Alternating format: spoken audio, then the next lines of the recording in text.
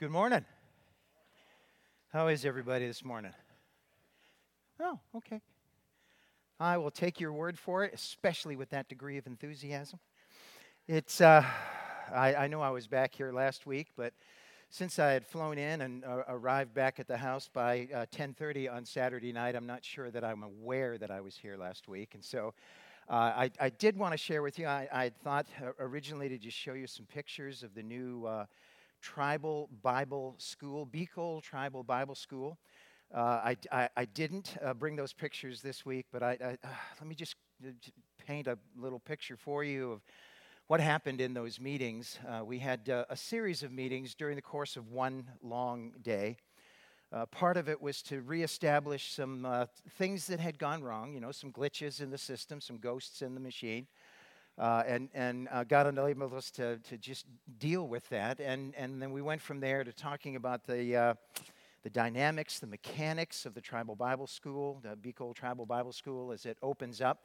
Classes, by the way, start a week from tomorrow. And so God has just worked that out remarkably for us. I still have no idea how all the buildings have been built. There are, I think, 11 buildings on the property now that have been put up, and students are coming in, the teachers are already there, and it's been a remarkable thing. But I've explained it to you before, and I know this is just a lot of names and terminology to you. It's a rock-solid foundation to me, but the Mangyan Tribal Church Association is made up of the leadership of the Mangyan tribal churches. The Mangyan have, there's 8 different tribes that make up the Mangyan group, and 6 of them were represented there at that meeting. So there were 6 representatives from the Mangyan Tribal Church Association. The Bukalot missionaries were there, so that brings us up to 7 different tribal groups represented. Well, 8 actually, different tribal groups represented. And then there were even members, representatives from the Agta, Beacole Tribal Church Association, which are the Agta themselves, which has been the greatest encouragement to my heart to see those people there and to see them stand up and take leadership roles when, well, I just never expected it. I didn't have faith great enough to believe it. But we talked through the mechanics and the dynamics and who's going to teach what and, all of that. And then finally we were sitting there and one of the guys from the Mangyan Tribal Church Association, he was fidgeting. I mean, he was just Holy Spirit fidgeting, I reckon. But he was fidgeting, and finally he said, I got to say something. I just got to say this.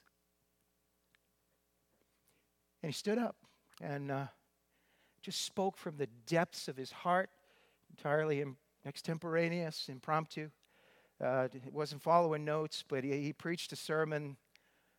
I would love to preach a sermon with that much power someday. It was just all about his burning passion to see tribal people all over the Philippines reached, to see this good news go out from there into other places. And when he was done, he sat down, and another guy popped up, and it was Holy Ghost popcorn for the rest, for about an hour there, as one after the other got up. And I was sitting next to Steve Hagan, and Steve turned to me at one point and said, "Dad, you want to say something?" And I said, "No, I'm having the time of my life right now, just sitting here, listening to the hearts of these men." And finally, it came over here to this guy over here named Alvin. I have a picture of his uncle, Agta guy, up in my office, and Alvin stood up, and he was going to say something, and they asked him, when you're done talking, would you just close in prayer? And Alvin agreed to do that, and then somebody from the Mangyan group, I never did see who it was, spoke up and said, "We want to hear the old guy talk." And I had no idea who that was, because I don't see myself that way, but it was a wonderful privilege to just be able to share with them from the depths of my heart. To know that I was in a room full of people whose hearts beat just like mine, and to see that passion that God has built in those groups, and I continue to truly believe that God is building an epicenter for an earthquake that's about to strike the Philippines that will just scatter in every direction. As I was talking, I encouraged them about Brazil and because I had just come from there, and how passionate they are about reaching the 240 or so tribes there in South America, and And I even suggested, maybe we could form a partnership between you and them. And then, because I told them, when you guys get done, lift up your eyes and look at the fields, because once the 240 are reached here in South America, there's still 2,000 over in Asia. And we'll be over there waving our arms and just asking you to come over and help us if you'll take the time to look. And they got excited about that possibility. So I don't know how that's going to work, because, we can have FaceTime, I suppose. I mean, that's a possibility, but nobody speaks anybody else's language. And so, we'd be kind of stuck without some translators. I suppose we could go from Tagalog to English to Portuguese through, anyway, I'm not going to worry about that right now. God is on the move. And he's privileged us as a church to be part of that, to be involved in that. I know that many of you stood behind the building of the property, the purchasing of the property. And when we said yes to this project back in January, I God is my witness. I was uncertain that we would ever reach the day that is going to come a week from tomorrow, when classes begin there and those students show up to be trained to reach out into other tribal groups. So thank you for your passion about that and for your concern in that. And I apologize again for not having pictures. I think if you saw pictures of the buildings, you might say, just because, they don't look like Harvard at all, not at all, thankfully, because the ivy would just look silly on the buildings that we put up. But I trust that painting that small picture for you gives you some insight into what God is doing underneath all of that. This morning, I need to turn this on. This morning, we'll be continuing our studies in Paul's first letter to Timothy in a series entitled Be Strong in Grace. And this is part 25 and entitled The Pillar and Foundation of the Truth. And we'll be looking at 1 Timothy chapter 3, verses 14 to 60. Don't believe what it says there. I forgot to change it. Last week, we unpacked 1 Timothy 3:13 and looked at that verse through the lens of a story about Stephen from the book of Acts, chapters 6 and 7. We all know that by now that Stephen was a deacon at that church in Jerusalem literally in the months that followed the crucifixion, burial, and resurrection of Jesus. And at the time that Stephen became a deacon, there was only one church, the church there at Jerusalem. And that means that Stephen was one of the first ever deacons. So he, in essence, set the bar. He set the standard for how a deacon could do his or her job. Stephen waited on tables, and that came from the original meaning of the word deacon. You'll remember an issue arose there at the church in Jerusalem, where the church had a ministry of feeding the older widows, and we'll understand that term older widows when we get a little further along in 1 Timothy. But they were feeding the older widows, and for some reason, the Hebrew-speaking widows were getting the food that they needed, but the Greek-speaking widows were not getting the food that they needed. And so the apostles and the elders could have busied themselves with meeting that need. I mean, it's a pressing need in the church, so they could have done that. But everyone knew that the primary responsibility of the elders was their devotion to the Word of God and to prayer. So the elders continued to do what they had been chosen and ordained to do, and they asked the church to choose 7 men. 7 men who would make sure that those who needed food got it. So Stephen got busy waiting tables because he'd been chosen and ordained to do just that. And Stephen was a faithful man, so he didn't hesitate. But Stephen served in other ways as well. You'll remember from the story. The Spirit of God gave Stephen the ability to perform miracles and signs, and Stephen used that as a platform for sharing the good news about Jesus with people all over the city of Jerusalem. And of course, that's drew the attention of the Sanhedrin, the Jewish governing body, because the Sanhedrin was busy trying to stamp out this Jesus cult, as they saw it, that was drawing so many people away from the temple and from the old covenant. They put Stephen on trial for blasphemy, something that was a capital offense in first century Israel. With his life hanging in the balance, the Sanhedrin demanded that Stephen defend himself, and Stephen didn't opt for protecting himself or his own rights, but chose instead to boldly tell those powerful men about Jesus. It seems that Stephen had the right to remain silent. He just didn't have the ability. And in the end, Stephen told them the truth about Jesus, and, well, they killed him for it. But we chose to look at that story because of something that Paul said to Timothy in 1 Timothy chapter 3. Verse 13 says that deacons that serve well gain an excellent standing and great assurance in their faith in Christ Jesus. And part of that, of what that probably means in practical terms, is that if a deacon serves well in that role, in the role of a deacon, he qualifies himself by that for greater responsibility within the church and may well find himself chosen and ordained as an elder at some point. But that isn't all that it means.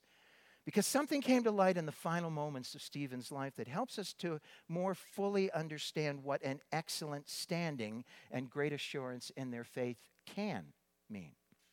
Because in the last moments of his life, Stephen saw the heavens opened and he saw Jesus standing on the right hand of God. Now we know, as we talked about last week from the book of Hebrews, that Jesus is now seated at the right hand of God because of the once-for-all sacrifice that he made when he offered himself there on the cross. But Stephen didn't see Jesus sitting at the Father's right hand. He saw Jesus standing at the Father's right hand. And we had the opportunity to imagine the moment when Stephen entered heaven after being martyred for his faith. The King of Kings and Lord of Lords, the Lord of Glory, was standing to welcome Stephen to his heavenly home, to the place that Jesus had prepared for him in his Father's house. Remember, that was one of Jesus' promises in the upper room. I go to prepare a place for you. And if I go and prepare a place for you, I will come again and receive you to myself, so that where I am, there you may be also. Stephen passed in an instant from the awfulness and darkness of being executed for his faith to the awesomeness and light of being welcomed and honored by the King of Glory. Jesus stood to welcome Stephen. And while we don't want to make a play on words, that is an excellent standing indeed. He received an excellent standing in response to his service. And besides that, at the moment when Stephen's faith was being put to the ultimate test, you have to believe that anybody going through that would wonder, is this real? If my Savior is not going to protect me in this moment, is it possible that I have been mistaken? But remember, great assurance is one of the things that the people who serve well in that role receive. At the moment when his faith was being put to the ultimate test, he received the ultimate assurance that he was believing the right thing because God opened heaven and allowed Stephen to see where he was headed. That's what Paul meant when he said that those who serve well gain an excellent standing and great assurance in their faith. And as we finish this review, there's a passage that I wanted to share with you last week, but I just ran out of time, as I often do. It's a passage that adds, I think it's an extra helping of mystery to the moment when we receive our rewards in recognition of how faithfully we've served. Look with me at Revelation chapter 2. Revelation chapter 2 and verse 17. Whoever has ears, so I don't know if that includes everybody here, but whoever has ears, let them hear what the Spirit says to the churches. To the one who is victorious, I will give some of the hidden manna. I will also give that person a white stone with a new name written on it, known only to the one who receives it. I got to tell you this morning, I'm not confident that I fully understand what this means, but I have it pictured in my head as an intimate moment that you and you alone will share with Jesus. He's going to hand you a white stone in that quiet moment between the two of you, and on that stone, he will have written the name that he has chosen for you. And I'm confident that that name will reflect the way he sees you. And what makes it mysterious is the fact that the rest of us won't have any idea what name Jesus will have given you. That's what it says up there. It will be as a reflection of his heart for you, and it will be just between you and him. I cannot even begin to imagine the glory of this moment, because he's going to know who you are. And not only know who you are, he's going to know what you've done, and he's going to give you a name that's commensurate with what you've done. He's actually going to see you, those of you who worry about being seen. And you know that I have to say at this point that that Stephen didn't receive that reward and recognition because he lived in keeping with some idea or philosophy or political bias. Stephen received that reward and recognition because he followed Jesus and prioritized God's kingdom over his own personal desires, over his own personal rights, and over his own personal safety. He set all of that aside in exactly the same way Jesus set all of that aside. Jesus hazarded his own life, his own safety, in order to die for us. And that's what Stephen did that day. And if we ever hope to receive anything that resembles the reward and recognition that Stephen received, we must learn to live as Stephen lived. That's how it works. Because I don't know about you, but the older I get, the more powerfully I want to serve well, so that I will be able to hear Jesus say, "Well done. You have been a good and faithful servant. Enter the joy of your Lord." As we make the transition from what we learned last week to what we'll be talking about this morning, I want to begin by asking you a question. And here it is. If I were to ask you what or who is the pillar and foundation of the truth, what would you say? Let me ask it again. What or who is the pillar and foundation of the truth? Take a minute to visualize this. We all know what a foundation does, right? It holds up the pillars, and it supports the pillars, and the pillars support the weight of the roof. So you'd want something that was really substantial if you're going to be, whoever this is, whatever this is, it has to be something totally substantial because it's holding up the weight of the roof. So what or who is the pillar and foundation of the truth? Now, in answer to that, some people might say God's Word. And I'm not looking at anybody, but some people might say that. After all, Brian and I are always asking you to build your lives on God's Word instead of any of the other influences you may have in your life on a daily basis or a weekly basis. So if we're supposed to build on God's Word, that sounds like pillar and foundation. Wouldn't that mean that God's Word is the pillar and foundation of the truth? And that's where I might say to you, is that your final answer? And you could say, yes, lock it in. And to that I would say, sorry, that was annoying, but thank you for playing. Others might say, well, when Jesus was here, he said that he was the way, the truth, and the life. So I'm going to go with Jesus on this one. Jesus is the pillar and foundation of the truth. And I just want to say that that's a much safer answer. Much safer answer. Because anytime anybody asks you a Bible question, Jesus is going to be the safest answer that you can give them. That's just, it may not be the right answer, but it's certainly the safest answer. He is the answer. And I mean, if someone asks you a question that doesn't come from the Bible, Jesus is the safest answer that you can give him because Jesus is the answer to all of our problems. I remember we used to sing that when we were kids. Christ is the answer to all of our problems. So, is Jesus your final answer? Is Jesus the pillar and foundation of the truth? Lock it in! Oh, sorry. Now it's really annoying, but thank you again for playing. So if it's not God's Word, and it's not Jesus, who or what is the pillar and foundation of the truth? That is a really sturdy phrase, a really reliable phrase. And if it's not God's Word and it's not Jesus, who or what is it? Well, I don't like answering a question with a question, but I think that another question might be helpful here. Who is the light of the world? And I can hear you now. Oh, come on, Jay. That's an easy one. Jesus is the light of the world. I thought you said that wasn't the right answer, Jay, but Jesus is certainly the right answer here. Jesus is the light of the world.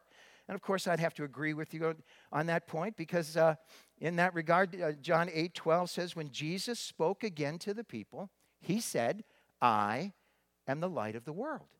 Whoever follows me will never walk in darkness, but will have the light of life. That sounds pretty definitive.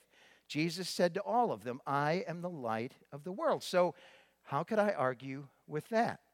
Well, we could think about what Jesus said later in John 9:5. While I am in the world, I am the light of the world. But Jesus is not physically present here on planet Earth anymore, so how does that work? Well, in the Sermon on the Mount in Matthew 5:13-15, Jesus said, "You are the salt of the earth. But if the salt loses its saltiness, how can it be made salty again? It's no longer good for anything except to be thrown out and trampled underfoot. You are the light of the world. A town built on a hill cannot be hidden. Neither do people light a lamp and put it under a bowl. Instead, they put it on its stand, and it gives light to everyone in the house." Did you catch that? You are the light of the world. We are the light of the world. By the way, there's a freebie there. You are also the salt of the earth. Oops. You are also the salt of the earth. Unless, of course, as you saw, let me go back there. Unless, of course, you've lost your saltiness. Then we don't qualify as the salt of the earth anymore. You're the light of the world. So you're the light of the world unless you fail to let your light shine. So, let's do this again, all right? And I need class participation on this one just to make sure that you're awake and actually catch this. Who, you can say to this, I am, we are. It's kind of like an exercise. I am, we are. Who's the salt of the earth? Excellent. Who's the light of the world? You hear what you're saying about yourselves? This is pretty heavy-duty stuff. You're actually claiming to be the salt of the earth and the light of the world. And that's okay. Do you know why? Because that's who you are. So let's try it one more time. Who's the salt of the earth? Who's the light of the world? And now with that hint firmly in place, who is the pillar and foundation of the truth? You ready? Awesome.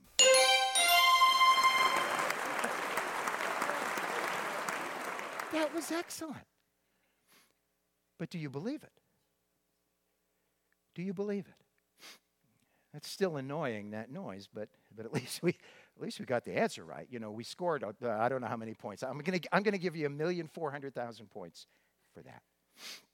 Or maybe you can congratulate somebody near you. I don't know. Just give him the thumbs up. Still, it kind of sounded like you're going to need some convincing because it was more of an I am, we are, than a I am, we are. You know, and we don't shout in this church, of course. We don't do that. But I am, we are. The long and short of it is this. I hope that you won't be offended. I hope that you won't be intimidated. But the answer to the question, who is the pillar and foundation of the truth is you. If you're a follower of Jesus today, you are the salt of the earth, you are the light of the world, and you are the pillar and foundation of the truth. And having laid that burden on your shoulders, let's start unpacking the passage for this morning. Of course, we always start unpacking a passage by reading it together. And so if you would, please stand with me as we read 1 Timothy chapter 3, verses 14 to 16. Although I hope to come to you soon, I am writing you these instructions so that if I am delayed, you will know how people ought to conduct themselves in God's household, which is the church of the living God, the pillar and foundation of the truth. Beyond all question, the mystery from which true godliness springs is great. He appeared in the flesh, was vindicated by the Spirit, was seen by angels, was preached among the nations, was believed on in the world, was taken up in glory. You can take your seats, confident that God always blesses us with His truth anytime we take time in His Word. There are, so many occurred to me, but there are several stories that I could tell you from God's Word that would speak to the issues that Paul raises to Timothy in this passage this morning. But to me, one of them stands head and shoulders. I know that sounds like shampoo, but one of them stands head and shoulders above all the rest. You see, the passage for this morning actually contains an ancient hymn. An ancient hymn, truth that the early church put to music. And in the case of this hymn, the truths that they chose to put to music chronicle the life and ministry of Jesus. That's what you just read. It was a story of the life and ministry of Jesus. And we'll look at that hymn in a few minutes, but right now, it only makes sense for me to tell you a story about the life and ministry of Jesus. As the story begins this morning, Jesus has already died and been buried and then burst out of the tomb 3 days later. Since the time of his death, burial, and resurrection, about 30 years have gone by, and a man named Luke has already taken the time to research and write about all of that Jesus did in a book that bears his name, the book of Luke. And now he'll say in the first words of the book of Acts that he's taken the time to research and write about what happened after Jesus died and was buried and rose again. Jesus had done something absolutely amazing, and a group of men called apostles are about to follow up on what Jesus did. And as a reminder, just in case you think that an apostle and an epistle are husband and wife, I can tell you that they're not, again. But I can also tell you that an apostle is simply a sent one. It's not a highfalutin category, it's not a boss kind of a title. It's a sent one, someone that has been sent on a job, sent with a mission. And the account of what the apostles did begins right here during this picnic on the Mount of Olives when Jesus gathered with his followers. It begins on the very day when Jesus was taken up into heaven that we now call the Ascension. It begins with some instructions that he gave the apostles about how they were to occupy their time after he had left them. The day of Jesus' departure was a day that the apostles were dreading. And now the moment has finally come. And with that background, this is the story from God's Word from Acts chapter 1, verses 1 to 11. We all know, I trust, that Jesus came into this world to suffer and die for us. He was crucified on the cross of Calvary and then buried in a borrowed tomb. His body stayed in the tomb for 3 days, and then God raised him from the dead. After he suffered like that on our behalf and then rose again, he appeared to a small group of followers in an upper room, the upper room, where they'd been hiding from the reprisals that they were expecting from the Jews. After that first time when he appeared to them, he appeared many more times over the next 40 days. He met with them and he ate with them and he taught them about the kingdom of God, all during that stretch. And he proved to them, I love this idea, he proved to them without question that he had escaped death. That's why he was there again. One day, they were having a picnic of sorts on the Mount of Olives when Jesus came with some very specific instructions. Do not leave Jerusalem, he said. Stay and wait there in Jerusalem until you receive the gift that my Father promised you, the one I have often told you about. You'll want to wait for this gift, Jesus said, because John the Baptizer baptized you with water, but in a few days you will be baptized with the Holy Spirit. After he said that, they gathered around him in a tight circle and they started asking questions. Lord, they said, are you going at this time to restore the kingdom to Israel? Jesus' answer was quick and simple. It's not for you to know the times or dates that the Father has chosen to restore his physical kingdom here on earth. But what I can tell you is this: you will receive power when the Holy Spirit comes upon you, and you will be my witnesses in Jerusalem and in Judea and in all of Samaria and unto the uttermost parts of the earth, the very ends of the earth. And when he had said this, he was taken up before their very eyes, and a cloud received him from their sight. His followers were all left standing on that hillside, gazing up into the clouds, their mouths agape, staring intently into the sky as he was going up and then finally disappeared. And suddenly, 2 men dressed in white apparel stood beside them, and they had something to say. You men of Galilee, they said, why are you just standing there looking into the sky? This same Jesus who's been taken from you into heaven will come back someday in the same way you have seen him go there. And that's the story from God's Word. Let's unpack this story to understand the passage that we'll be looking at. And Luke is writing this historical account to a man named Theophilus, and we really have no idea who Theophilus is, literally no idea, because his name is only mentioned in the first verse of the book of Acts and the third verse of the book of Luke. Those are the only two mentions of his name. So we don't know if this is a real guy or just a pen name that we don't know. I suspect he was a real guy that I kind of like him. Whoever he is, I kind of like him because he seems to be a guy who wants to know the rest of the story. And I have great respect for anybody who wants to know the rest of the story. Now, I'm sure you've heard Brian or me use the words, the finished work, from the pulpit up here. And by that we mean the finished work of Christ. He was executed on a cross, he was buried, and he was raised from the dead by God the Father on the third day. And he did all of that for us. We had been sentenced to death, and he died in our place. And God the Father proved that he was satisfied with the sacrifice that Christ had made on our behalf by raising Christ from the dead. That was what was behind the resurrection. What Christ did for us, he did once for all, and that's why we call it the finished work. And yet here in the first verse of the book of Acts, when Luke begins to talk about what Jesus did, he speaks of it as what Jesus began to do and teach. He spoke to the finished work in the book of Luke, and now he's calling it what Jesus began to do and teach. He's implying, I believe, that Jesus finished what the Father had sent him here to do, and his finished work signaled the beginning of more work that someone else was going to do as the work of redemption gave way to the work of reconciliation. After Jesus finished the work of redemption, the church began the work of reconciliation. And that's what we learned as we made our way through the book of Acts in 2015.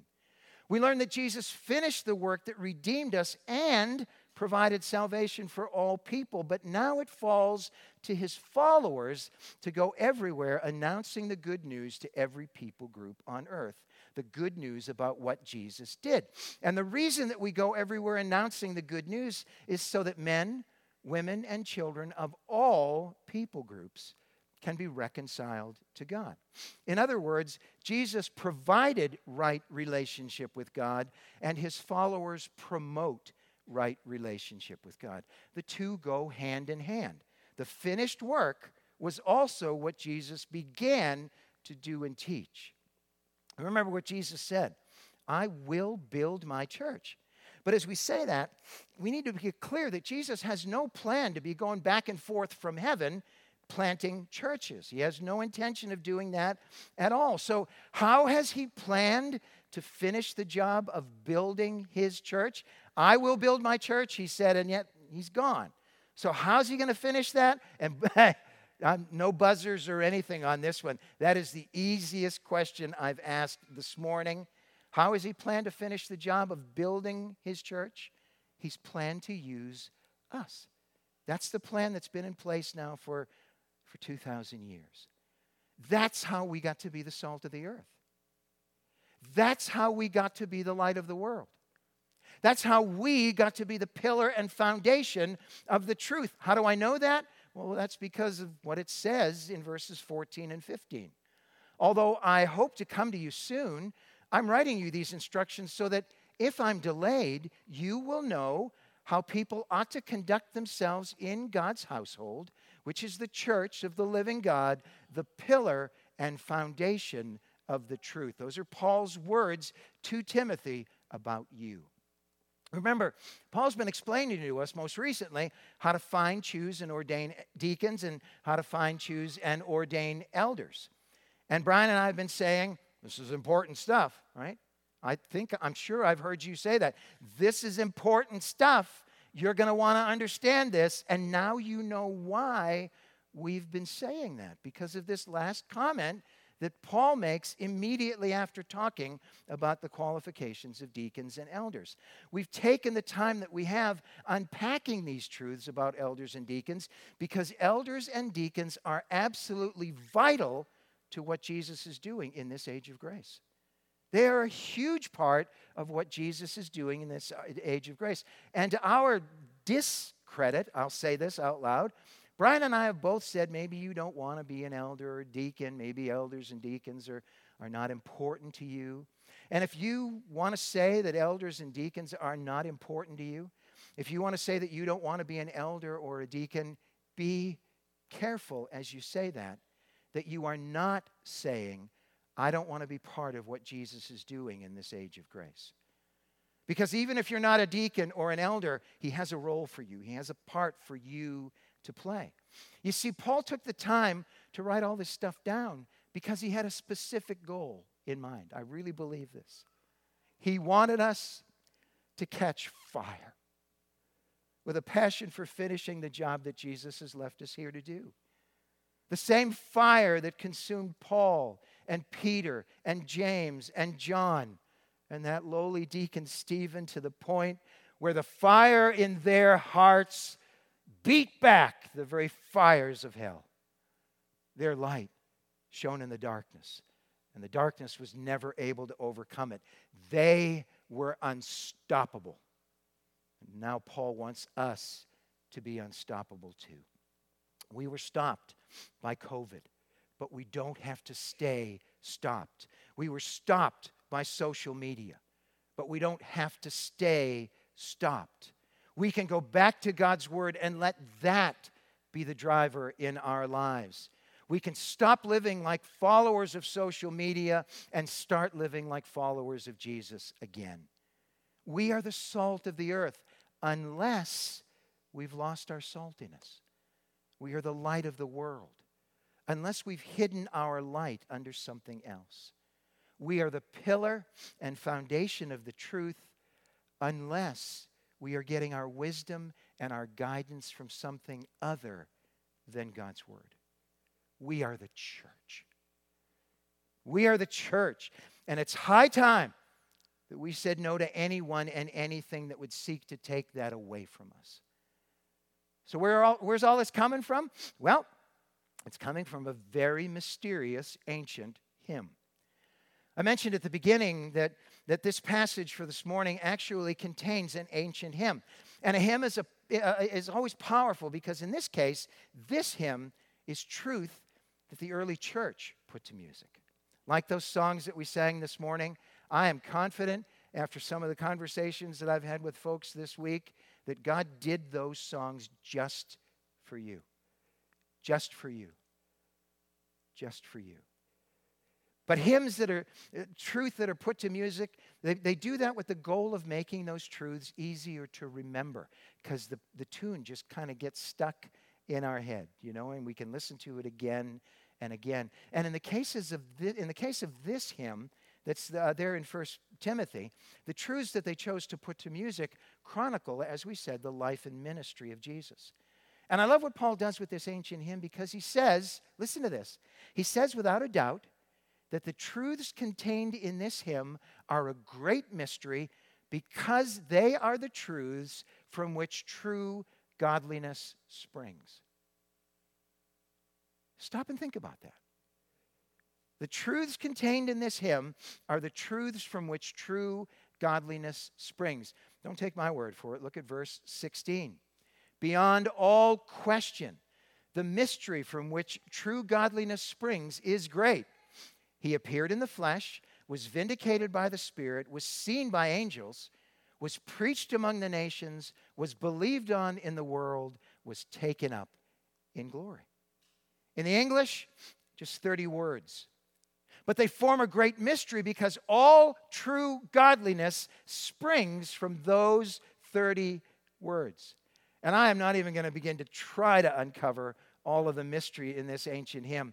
But I would, listen to me, if you don't get anything else, get this. I would encourage you to sit down with this passage this week and pray through the words of that ancient hymn. Ask God to show you the mystery that it contains, the godliness that's driven by those simple words.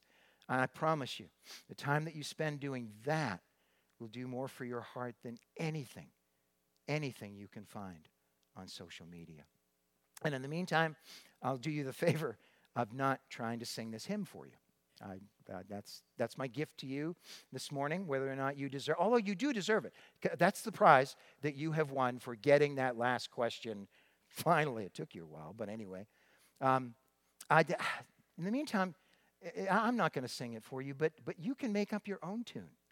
That's what I would do in prayer. That's what I will do in prayer.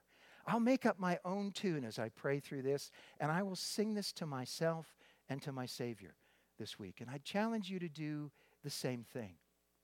But since this passage ends with music, I think it would be fitting for our time here together this morning to end with music. We've been talking about the plan that Jesus has to use us as he finishes the plan, his plan, to build his church. A church so massive and sturdy and powerful that the very gates of hell will not be able to prevail against it. And when I think of the role that he's asked me to play in building his church here in this community and around the world, there's a music video that I take the time to listen to over and over and over again. To me, this music video is a beautiful expression of what I think is going to happen when we finally stand in the presence there in our heavenly home. I've shown it to you before, but I want you to watch it this morning with new eyes, understanding that you are the salt of the earth. You are the light of the world. And you are the pillar and foundation of the truth if you are a follower of Jesus today. You'll recognize the song, I'm sure of it, and for a while you'll be able to sing along. And while you can sing along, please do. But fairly quickly, you won't be able to sing along anymore because a man from Malaysia will begin to sing in Bahasa Melayu, the language of Malaysia. He'll sing for a moment, and then someone else will pick up where he left off, and once again, you won't be able to sing along unless you speak Russian. I'll try to keep you up to date with what language you're hearing. So sing along when it's English, all right? But can I ask you to do me a favor? When you don't speak the language the song is being sung in, can you just join me in marveling at how far the good news has gone around this old world? And while you're marveling, breathe a prayer for the 6,500 unreached groups who cannot sing this song because the truth of this song has not yet reached them and has not been translated into their language. And as you marvel and as you pray, ask Jesus what part he would have you play in speeding the good news to those who are still waiting to hear it. Please quiet your hearts and commune with your Savior and your Lord, who wants to be their Savior and Lord too. Join me.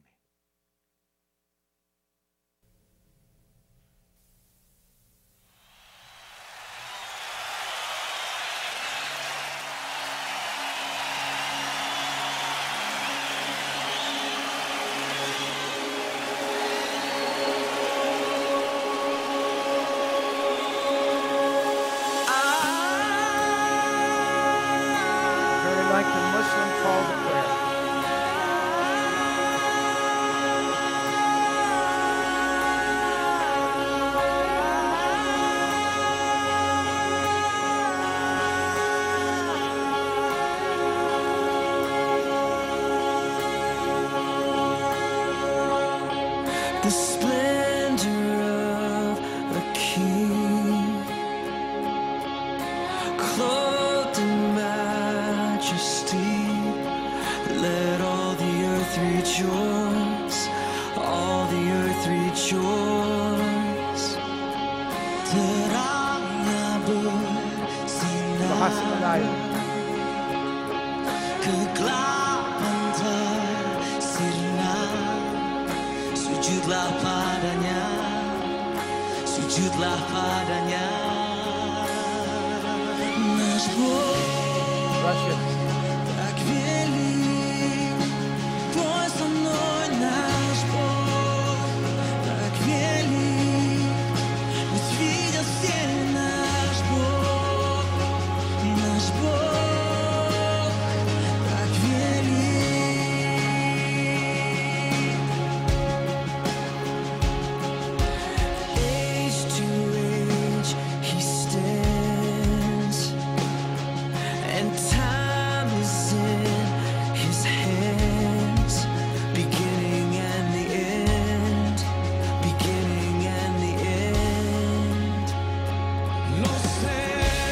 Latin American Spanish. La Santa Trinidad, Cordero y el León, Cordero y el León, Portugués from Brazil.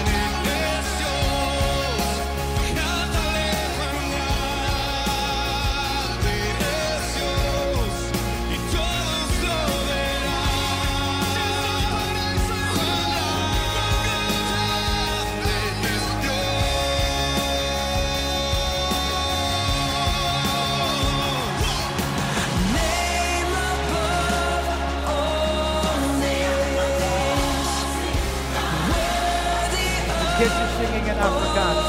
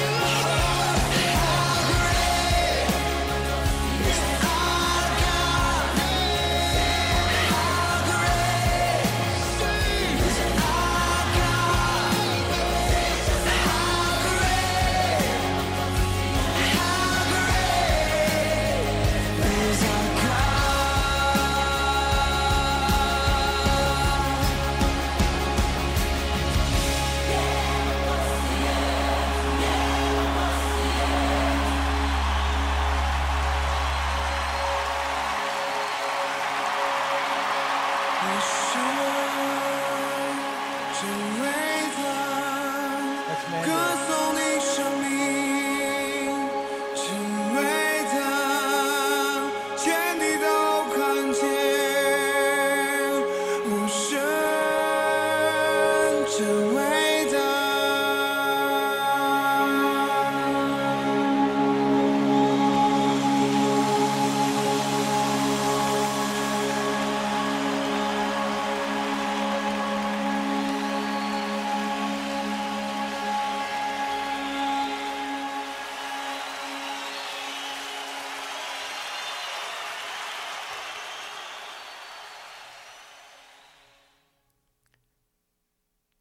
Turns my heart inside out every time I watch it.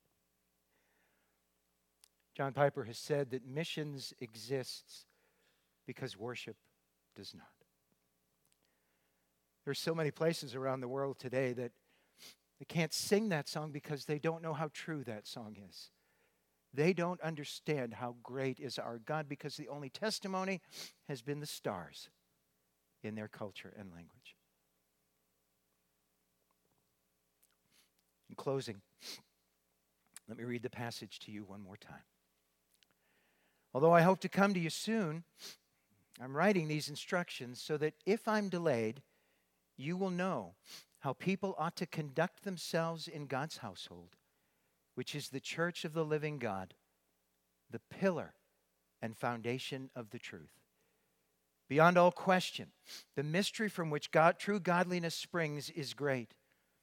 He appeared in the flesh, was vindicated by the Spirit, was seen by angels, was preached among the nations, was believed on in the world, was taken up in glory. Will you stand with me in the presence?